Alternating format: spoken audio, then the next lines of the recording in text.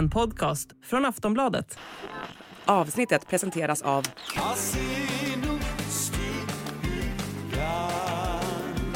Stödlinjen.se, åldersgräns 18 år. Hej och välkomna till Kungligt. Jag heter Sara Ericsson. Och jag heter Jenny Alexandersson. Prinsessan Madeleine är på väg hem till Sverige. Men hur ska det gå för Chris och Neil? Nu har Migrationsverket satt ner foten. Vi ska även prata om svenska Louise som är prinsessa i Malaysia. Och häromdagen så kommer med ett mycket spännande besked, Jenny. Och så pratar vi om prins Carl Philips nya husköp och om Shaman Durek Verrett som nu satsar på en helt ny karriär.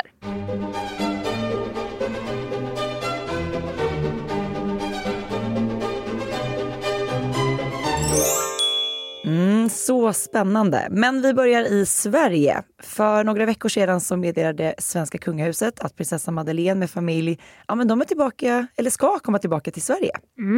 Flytten är planerad till augusti 2023. Jag tror de kommer lite tidigare. Ja, men jag tänker, de brukar ju alltid spendera sommaren på Soliden ihop med familjen. Så att kanske att de gör en liten flyger över till Florida för att hämta hem allting. Eller så stannar de här hela sommaren. Ja. Men efter att de gifte sig 2013, då bodde ju Madeleine och Chris en period i Sverige. 2015 så valde de att lämna. De flyttade till London. Och då var ju Chris EU-medborgare via sitt brittiska pass. Men sen har vi haft en Megxit. Nej. Och en Brexit.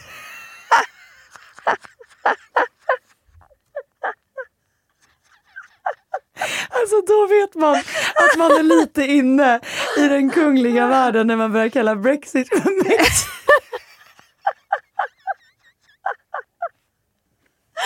Ja, där satte vi ribban. Som sagt, han var ju EU-medborgare via sitt brittiska pass. Men efter Brexit så är han inte där längre. Nej, och det är ju såklart en process att bli medborgare, eller i alla fall bosatt i Sverige. Han är ju trots allt gift med Madeleine som är svensk medborgare. Ja, hur som helst. För en vecka sedan så skrev Migrationsverket ett inlägg på sociala medier som gällde det här. Och det var ju något som Expressen skrev om först. Och i inlägget på Facebook så skrev Migrationsverket följande. Prinsar och prinsessor, kungar och drottningar. Vad gäller egentligen för en familjemedlem till en kunglighet som är medborgare utanför EU och vill flytta till Sverige? Det finns inga undantag för tredjelandsmedborgare som ansöker om uppehållstillstånd på grund av anknytning till kungligheter. Migrationsverket har inte heller några förenklade rutiner för detta och ärenden hanteras därför enligt den vanliga processen. Slutcitat. Så det var ju tydliga besked därifrån. Ja, och antagligen är det ju många som har ställt den här frågan till Migrationsverket. Ja, det efter att de meddelade det här om flytten hem. Att många undrar hur det fungerar då när Chris vill flytta och bosätta sig i Sverige. Men efter att Expressen kontaktat Migrationsverket så har de då uppdaterat det här inlägget. De strök det här med prinsar och prinsessor, kungar och drottningar. Och så strök de några emojisar. Och Migrationsverkets presschef Jesper Tengroth, han menar att det har ju ingenting med Expressens fråga att göra. Well, ja. Vem vet. Men enligt Migrationsverket så skrev de inlägget efter att de har fått en rad frågor gällande uppehållstillstånd för icke-EU-medlemmar. Särskilt då om de är gifta med någon av kunglig börd. Så att Chris kommer alltså precis som alla andra icke-EU-medlemmar att söka då uppehållstillstånd i Sverige i och med den här flytten tillbaka. Men jag tänkte verkligen på det. Det var så mycket skriverier om att det här kan få paret att vara separerade i upp till ett par år för att det är så lång process. Men det där är nog lite så här sanning med modifikation. Alltså jag har ju i min utökade familj så att säga en person som är gift med en svensk medborgare. Och för den kvinnan så tog det absolut inte 2 år att få uppehållstillstånd i Sverige. Det gick ganska snabbt. Och hon har inga speciella, alltså det var inget speciellt med hennes anknytning på något sätt, utan det är bara att hon var gift med en svensk man som är medborgare. Så det behöver inte vara så att det tar 2 år. Det handlar ju också om alltså hur många som står före en i kön såklart. Men i vissa fall, som den här kvinnan jag pratar med, det är ju ett par år tillbaka i tiden, men jag tror inte det behöver handla om ett par år för Chris. Men här känns det ju verkligen som att Migrationsverket har fått frågan just ifall att Chris och Neil skulle liksom på gräddfil kunna få det här snabbare än någon annan. Och där ville de ju då tydliggöra att den processen ser exakt likadan ut oavsett om man är gift med en kunglighet eller inte. Och jag tror också problemet är att Chris måste ju då stanna i USA tills han får det här uppehållstillståndet. Han kan inte hålla på och resa så här fram och tillbaka hitan och ditan, utan under processen så är det lite mer speciella strikta regler kring det där. Och det var väl det många tidningar menade då att de kommer vara separerade så lång tid. Att de inte kommer ses på kanske flera år då, om de inte då Madeleine med familj reser till USA. Dit, det var väl det man menade. Ja, precis. Jag såg också att det skrevs en del så här, fick en fråga bland annat på Instagram så här, om det hade sett annorlunda ut ifall att Chris hade tackat ja till en prinstitel. Och så här, hade han tackat ja, hade de då kunnat bo utomlands på samma sätt? Ja, men det där är ju jättespännande. Ja, det är klart att det hade varit annorlunda då, för då är han prins av Sverige. Då hade han ju såklart också fått ett medborgarskap. Så det är klart att det hade varit en stor skillnad. Å andra sidan hade ju kanske inte då prinsessfamiljen kunnat bo i USA på det sättet som de har gjort om de då skulle ha varit arbetande kungligheter båda två. Nej, det är sant. Så det hade ju också sett annorlunda ut. Då hade de förmodligen varit bosatta i Sverige sedan bröllopet om man hade tackat ja till den titeln. Verkligen. Men vi stannar i Sverige. Vi hoppar över till Carl Philip och Sofia. För prinsparet har faktiskt köpt ett nytt hus. Och det är ett litet fritidshus. Det är en fäbod i rött trä och med vita knutar. Det här är också från Expressen. Gud, de har legat i här med verkligen. Ja. De var först med att rapportera kring det här husköpet ju. Ja, sen har många tidningar följt efter. Men det här lilla huset det ligger i närheten av Sofias föräldrahus i Älvdalen. Och det finns tydligen ingen el och det är inte kopplat till kommunalt vatten i den här lilla samlingen med fäbodar som ligger då där. Men Carl Philips och Sofias hus, de har tydligen en solpanel. På tomten finns det vedförråd, utedass och ett vindskydd som kan användas som matplats. Det låter väldigt mysigt när man pratar om det. Det låter väldigt mysigt och det låter verkligen så som man har bilden av att så här, ett klassiskt landställe ska se ut och vara. Ja, verkligen. Huset låg ute för 495 000 kronor och prinsparet betalade till slut 870 000 kronor för huset. Och enligt Expressen så sammanfaller husköpet tidsmässigt med att Carl Philip plockade ut 1,2 miljoner kronor i vinst ur sitt moderbolag, CPHB Design AB. Och HVs informationsavdelning, de har bekräftat att prinsparet har köpt den här fäboden i Dalarna. Men det är ett privatköp så man diskuterar inte det eller kommenterar det. Men det är ju inte det enda hus som Carl Philip och Sofia har. Carl Philip har ju också den här jättestora gården, eller jättestora, men en stor gårdsbyggnad i Trosor, va? Ja, precis. Och sen har de också Villa Solbacken där de bor, liksom ute på Djurgården som de ärvde efter prinsessan Lilian och prins Bertil. Alltså Jenny, jag måste bara säga en rolig detalj. Jag går ju ofta runt Djurgården. Det är liksom mitt promenadstråk.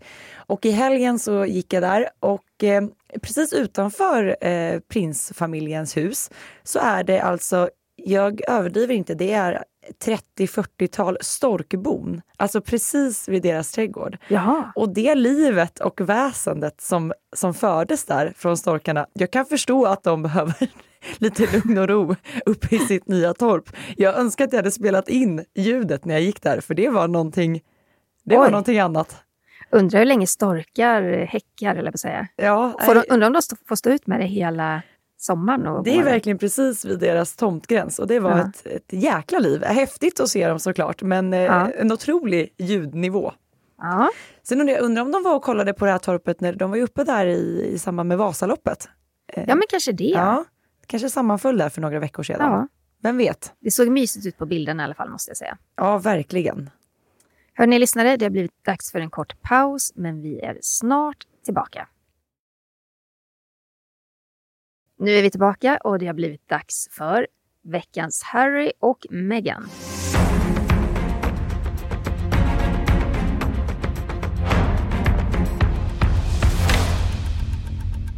Kung Charles kröning, den närmar sig ju med stormsteg, Jenny. Den 6 maj så är det dags för kungen att krönas i Westminster Abbey. Och utöver hur kröningen kommer att gå till, hur många traditioner kungen kommer välja att behålla och hur han kommer att modernisera den, så är ju gästlistan en väldigt stor snackis. Inte minst då frågan, kommer Harry och Meghan att närvara? För några veckor sedan så bekräftade ju Harry och Meghans talesperson att paret har fått en inbjudan till kröningen. Den kom via mail Men att paret vill avvakta med att offentliggöra sitt beslut. Och det är mycket kring kung Charles kröning som fortfarande är hemligt. Men nu har ett dokument med repetitionsplanerna inför kröningen läckt. Och enligt nyhetssajten Deadline så visar dokumentet att Harry och Meghan, nej, de har inte någon plats i den här processionen som kommer följa efter kröningen. Men det snackas ju ytterligare om en kunglighet i de här, eller en kunglighet som inte är med i de här planerna ska sägas. Och ni kan ju gissa vem det är. Prins Andrew, såklart. Han ser inte heller ut att få någon plats där. Nej, men det har vi pratat om tidigare. Det är inte så konstigt. Han har ju blivit anklagad för våldtäkt. Han på drottning Elisabeths beslut blev lite utputtad ur kungahuset. Han är inte heller någon arbetande kunglighet längre. Nej, så det är inte så konstigt då att varken prins Andrew, Harry eller Meghan har någon större officiell plats under kröningen. Och det såg vi också. Kommer du ihåg tronjubileet så när vi var där i juni förra sommaren? Då var det ju lite glest på den här balkongen vid Buckingham Palace. Ja, men man är ju van vid att verkligen se hela familjen samlad där. Den här balkongen brukar ju vara fylld till bredden. De trycker ut alla. Ja, och man ser liksom nästan hur människor fortfarande har stått bakom, alltså fortfarande innanför halvvägs för att man ute, inte kommer ut. Men här så beslutade drottning Elisabeth att nej, på balkongen så kommer bara då arbetande kungligheter att ta plats. Och så blev det också. Och det känns ju som någonting som även då kung Charles kommer att ta vid nu vid kröningen. Ja, vad ska han göra annars? Om han skulle fylla den här balkongen med hela tjocka familjen, då skulle också prins Andrew stå där. Då skulle också Harry och Meghan stå där. Och då skulle det ta allt fokus ifrån varför de egentligen står där och vinkar. Och då skulle alla rubriker dagen efter, eller samma dag, handla om att Harry och Meghan fick stå placerade bredvid den och de gjorde det och det. Så det är klart det är ett smart drag att säga att det är bara arbetande kungligheter. Ja, så att de här detaljerna då som har läckt gällande processionen, det är ju ingenting som förvånar oss. Utan det här hade vi nog räknat med att vi inte kommer att se dem ta en sån stor plats under kröningen. Men Sara, vi måste ta upp det. För du har ju gjort någon slags spaning. Just för ditt intresseområde är ju mode.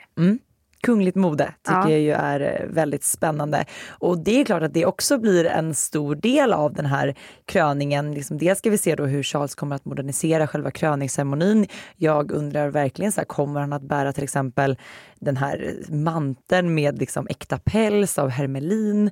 Hur kommer de andra gästerna att klä sig? Det har ju ändå gått mer än 70 år sedan drottning Elisabeth kröntes och mycket har ju hänt sedan dess. Ja, det är helt andra tider. Ja. Men just det här med kungligt mode är ju väldigt intressant. Och apropå det så måste jag berätta en sak som jag faktiskt inte kände till. Författaren Claudia Joseph har ju skrivit den här Diana, A Life in Dresses som jag har läst. Där berättar hon en väldigt spännande detalj. Har absolut inte med kröning att göra, men om kungligt mode. För när Diana då skulle köpa den här outfiten som hon bar vid förlovningen med prins Charles, ni vet, eller du vet också den här blåa kavajen, matchande kjol, knytblusen med blåa svalor på. Hon bar ju den då när de mötte pressen den 24 februari 1981. Och kvällen innan, lite i sista minuten får man väl ändå lov att säga, så var ju då Diana på jakt efter den här looken. Hon letade efter kläder tillsammans med sin mamma Frances. Och de gick då till Melville Sassoon i Knightsbridge. Men det är en väldigt så exklusiv butik. Så. Men inne i butiken så blev då Diana avvisad av personalen. Alltså de hade tydligen så tittat ganska dömande på henne. Hon hade inte alls blivit bemött på ett trevligt sätt. Det är ju precis som i Pretty Woman. Ja, exakt så. Och det är därför det här kallas för Dianas Pretty Woman-ögonblick. För det är ju den här scenen då när, vad heter karaktären? Vivian Ward. Ja, som spelas av Julia Roberts. Hon blir ju jätteotrevligt bemött av personalen och sen kommer hon tillbaka dagen efter, visar upp shoppingkassarna och säger så, vad säger hon? Big mistake. Ja. Men Diana, hon kände sig då väldigt illa till mots efter liksom, butikspersonalens agerande och hon gick därifrån med sin mamma. De gick istället till Harrods där de då hittade sin look. Men när ägaren till butiken fick reda på vad som hade hänt och framförallt då dagen efter när de förstod vem det var som hade letat efter en outfit och till vilket sammanhang, då fick ju David Sassoon, alltså ägaren, reda på det här.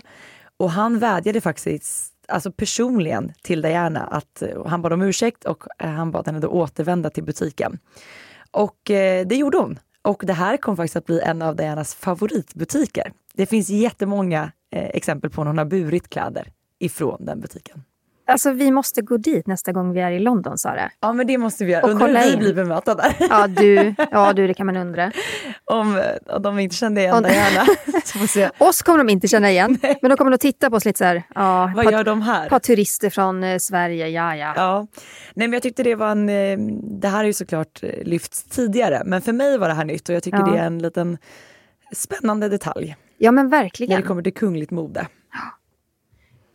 Vi ska prata om Shaman Durek Verrett. Igen. Han är också återkommande här, precis som Harry och Meghan. Det är nämligen så här att prinsessan Louise fästman Durek Verrett, han har startat ett pojkband tillsammans med 2 norrmän. Och det är de norska skådespelarna Lars Bertig Andersen och Björn Alexander. Och det var en ren slump att de kom på att de skulle bilda den här musikgruppen. Shamanen och de 2 norrmännen, de var inne i en butik också för att shoppa kläder. Jaha, mycket shopping idag. I Beverly Hills. De skulle köpa kläder till en av de här Oscarsgalefesterna. Det finns ju massa fester som omger den här Oscarsgalan. Efterfester man ska gå på. Ja. Och alla 3, de provade samma grälla och blommönstrade kostymjacka. Den var tydligen på rea. Det var en blåblommig jacka. Jag har sett bild på den. Den är bluffig. Ja. Den sticker ut. Den sticker ut. Och under den så bar de då randig skjorta i rosa och blått.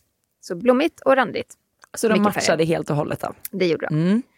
Och de här 3 männen, de bestämde sig för att men vi kör på den här stilen, exakt samma stil på festen. Vi ska ha jacka, skjorta, byxor och skor i den här stilen. Och allt det här det har då Durek Verrett berättat i ett pressmeddelande enligt norska tidningen VG. Men Sara, vad händer? Nej, men vid kassan då så fick de 3 männen komplimanger av de anställda och Durek skämtade och sa att de hette The Jacketeers. The Jacketeers. Och det här namnet fastnade då i deras tankar och gjorde helt enkelt att men de bestämde sig för att starta ett band och se om det liksom skulle vara möjligt att skapa vad de kallar för en riktig liksom partylåt. Och det gjorde de också. Resultatet blev Afterski ikväll. Alltså vi måste lyssna lite. Men de stavar ikväll med Q-U-E-I-L-L. Så ikväll. Ja, vi lyssnar. Hej, Durek och Björn, vi drar på fjällen. Okay, you drive, because I don't want to drive in the snow. Hoppa till en vägsmäll, få på afterski ikväll. Hoppa båda dans och spräll, satta ski och mega. Jag har testat upp till max, nu är vi kina på smäll. Sätter kursen upp mot fjällen och ska partymusklar blö. Skåla, jobb och stress. Ja, det kan vänta lite grann, för när fjällheimen kallar är vi klara alla man. Forse bak i bilen, espa bolla är fjul. For når jeg har på raske briller, føler jeg meg superkul. Opp på hytta, fyr i peisen med noen jeger og ved. Jacuzzi med noen mus i og noen shotteski på G. Let's go! Hoppa til en smell, få på afterski i kveld. Hoppa både dans og sprell, satta ski og megahjell. Hoppa til en smell, få på afterski i kveld. Hoppa både dans og sprell, satta ski og megahjell. My fancy pantsy Gucci knickers, langreski with flags and stickers, dancing just like I don't care. So take a pic for say or her, cause I'm raving at the mountain party. Go ahead and grab your shawty. Det är ju så kul just, jag tänker så här var det 3 norrmän som har startat bandet och det är så kul. Nej, shamanen är inte norrman. Nej, men de andra två är norrmän. Ja. Jag tänker på att det är så typiskt att de liksom anspelar på så här fest och afterski, för det känns ju så himla norskt. Ja, verkligen. Ja. Och Björn Alexander, han säger att de tycker att låten är kul och att de hoppas då att resten av norska folket vill dansa på bordet med dem. Släppa alla hämningar, sjunga och bara ha kul. Jag ska upp till fjällen nästa vecka. Vi får se om det är den här låten som kommer att gå varm. Vem vet? Ja, vem vet. Men Björn Alexander, bara så ni vet vilka de är, han är skådespelare. Han har medverkat i flera internationella filmer. Han har varit programledare i norsk tv. Och Lars Bertig Andersen är för många känd som Benny i komedin Olsenband Junior. Okej. Jag känner inte till dem. Inte jag heller. Men jag tänker, du har norskt påbrå, så du kanske vet. Jag har ingen aning faktiskt. Jag får fråga min mormor om hon har koll på de här. Ja. Men jag måste bara säga alltså här, att Shaman Durek Verrett går ut och startar ett band. Det är väl kanske ändå det minst, kan man säga, kontroversiella som han någonsin har gjort. För jag menar, han har ju lanserat både det ena och det andra genom åren och gjort en hel del olika och problematiska uttalanden under åren. Så att ett popband med en afterski-låt känns väl väldigt milt i sammanhanget. Ja, men verkligen. Om man då jämför med att han säljer ju till exempel de här medaljongerna på sin hemsida för över 2000 spänn. Som till exempel ska ladda vatten med positiv energi. Alltså det här var också, det är så bisarrt på något sätt att det finns ett klipp på shamanens Instagram, ett filmklipp, där han sitter i en soffa tillsammans med en hund. Hunden är en ganska stor hund. Och då ska shamanen använda då den här medaljongen för att ingjuta energi i hunden. Och man ser att den här hunden lutar sig så långt bort ifrån shamanen som man kan. Alltså det är väldigt konstigt. Han trycker då den här medaljongen mot hundens, vad heter det? Chakra. Ja, chakra, bröstet liksom. Ja. Och hunden är inte riktigt med på noterna. Men då menar shamanen att, ja men ni ser, nu börjar han känna av energin. Och, han får sån energi att han drar. Alltså jag kan ju inte ta detta riktigt på allvar. Det finns människor som gör det. Ni får jättegärna göra det, ni som tycker att det här är fabulous. Men jag vet inte. Nej. Men tänk nu ifall att den här låten blir en riktig hit. Så liksom, de skriver flera låtar, det blir någon turné. Det här blir ju spännande att följa. Kan bli stort. Det kan bli stort. Ja, det vore kul att höra vad ni tycker om låten också. Ni får gärna mejla. Ja. Aftonbladet. Nej, kungligt@aftonbladet.se. Jag säger alltid fel. Vi har haft podden i, är det över 3 år nu? Och vi har aldrig sagt rätt, varken du eller jag, på den här mejladressen. Så är det. Nu ska vi prata om svenska Louise Johansson som gifte sig med den malaysiska kronprinsen Tengku Mohammed Faiz Petra. Och de kom med ett väldigt, väldigt roligt besked häromdagen. Ja, men paret meddelade att de väntar sitt första barn tillsammans. Och Louise är ju 36 år och hennes man kronprinsen är 49 år. Och de gifte sig 2019.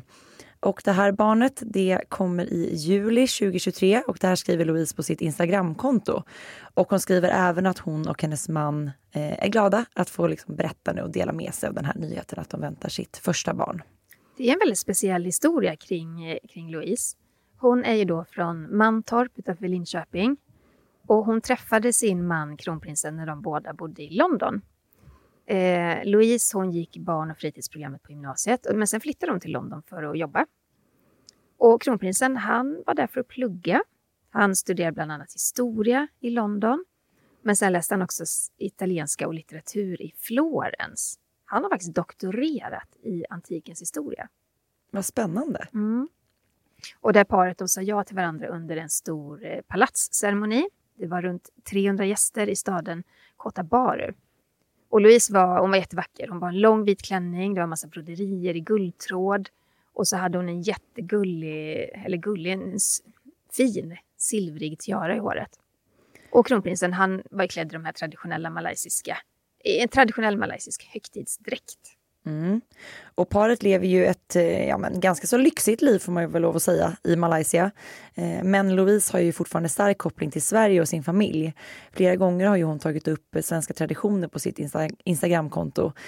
Bland annat så har hon ju låtit sig fotograferas i en Sverigedräkt och visat upp både kanelbullebak och toastskagen. Och jag vet även att hon la upp på sitt Instagramkonto när de gjorde en tripp till Ikea.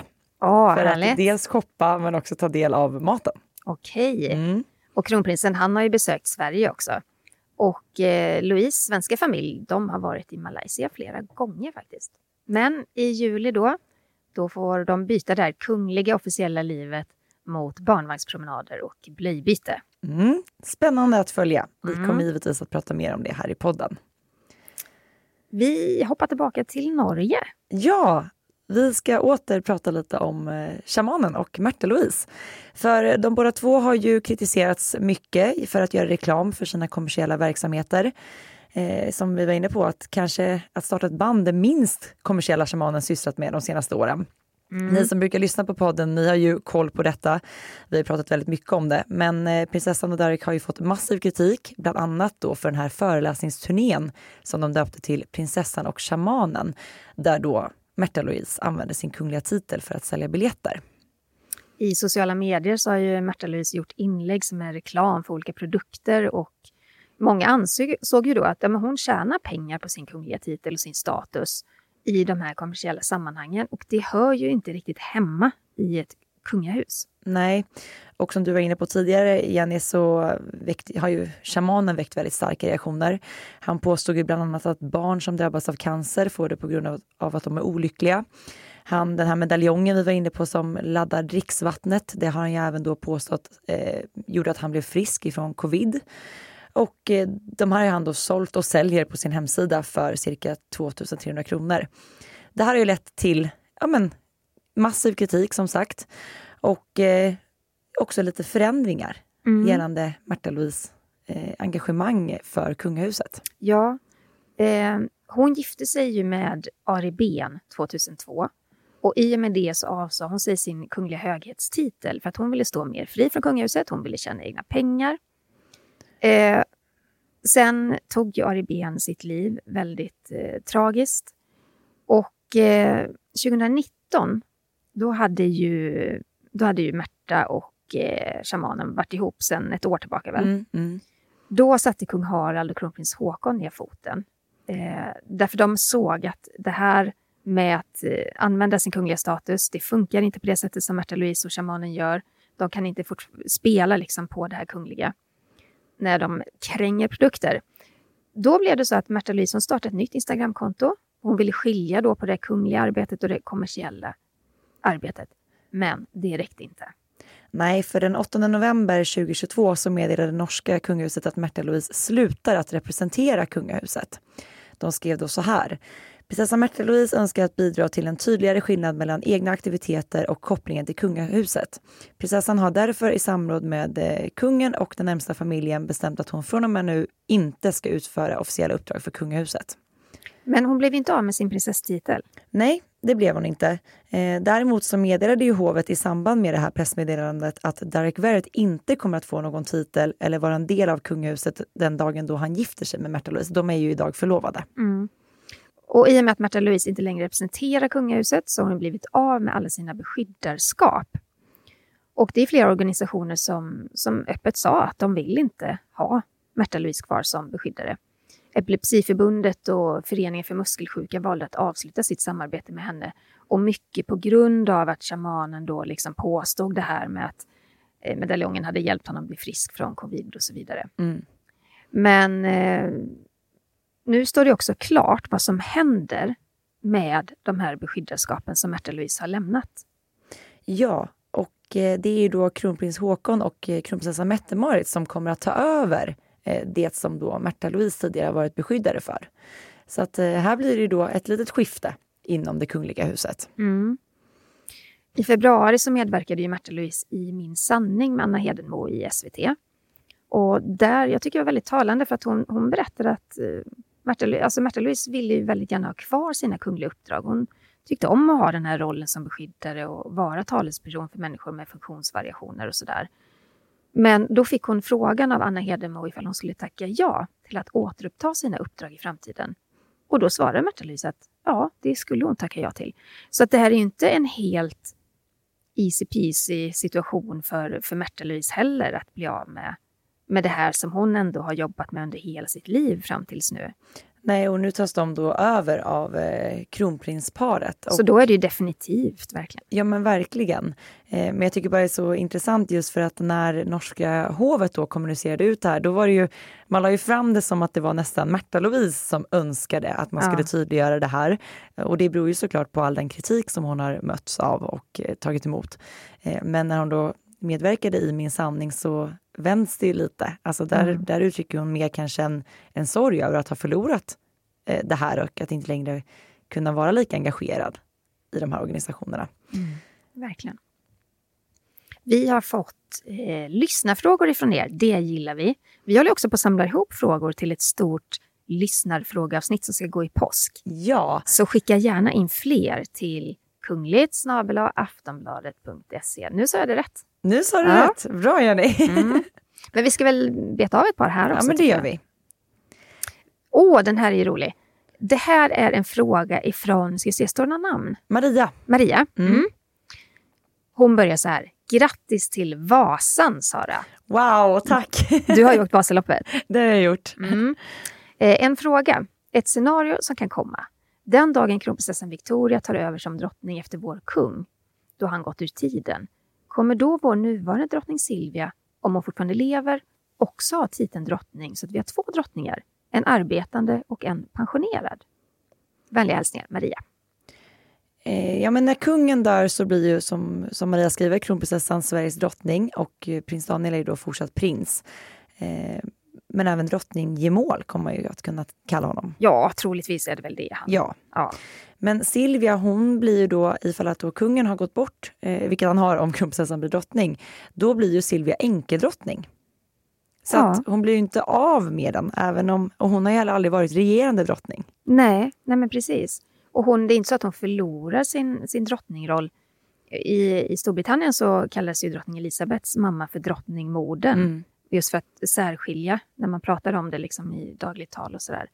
Men men så är det. Det kan man ju säga. 2 drottningar blir det ju. Ja, en regerande drottning. Ja. Vi har fått en fråga från Kajsa som skriver så här. När kungligheter gifter sig, hur gör de då med efternamnen? Heter till exempel prinsessan Madeleine, Bernadotte O'Neill i efternamn? Nej, det gör hon inte. Hon heter inte O'Neill i efternamn. För medlemmar av kungafamiljen, de har inga efternamn.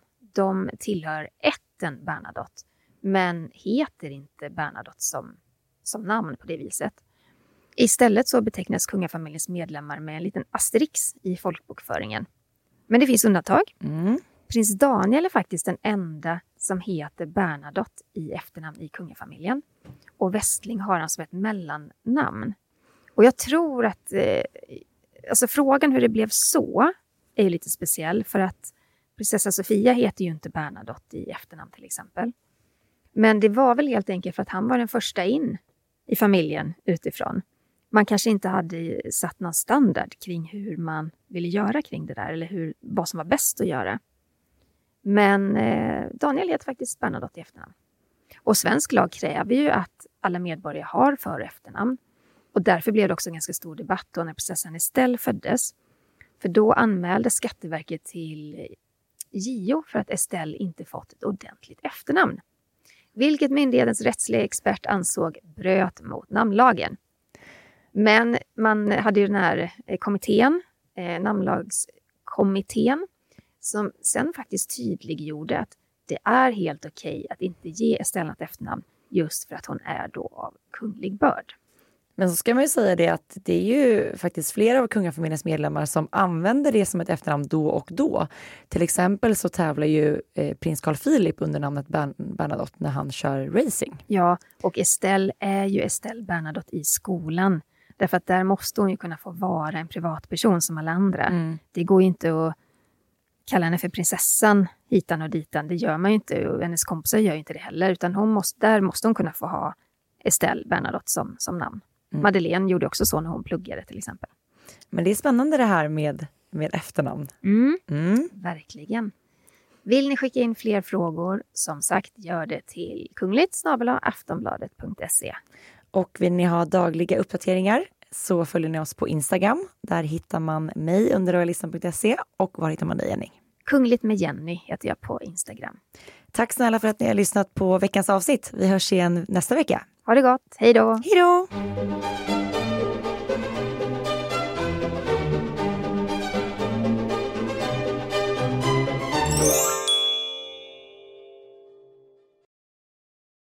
Du har lyssnat på en podcast från Aftonbladet.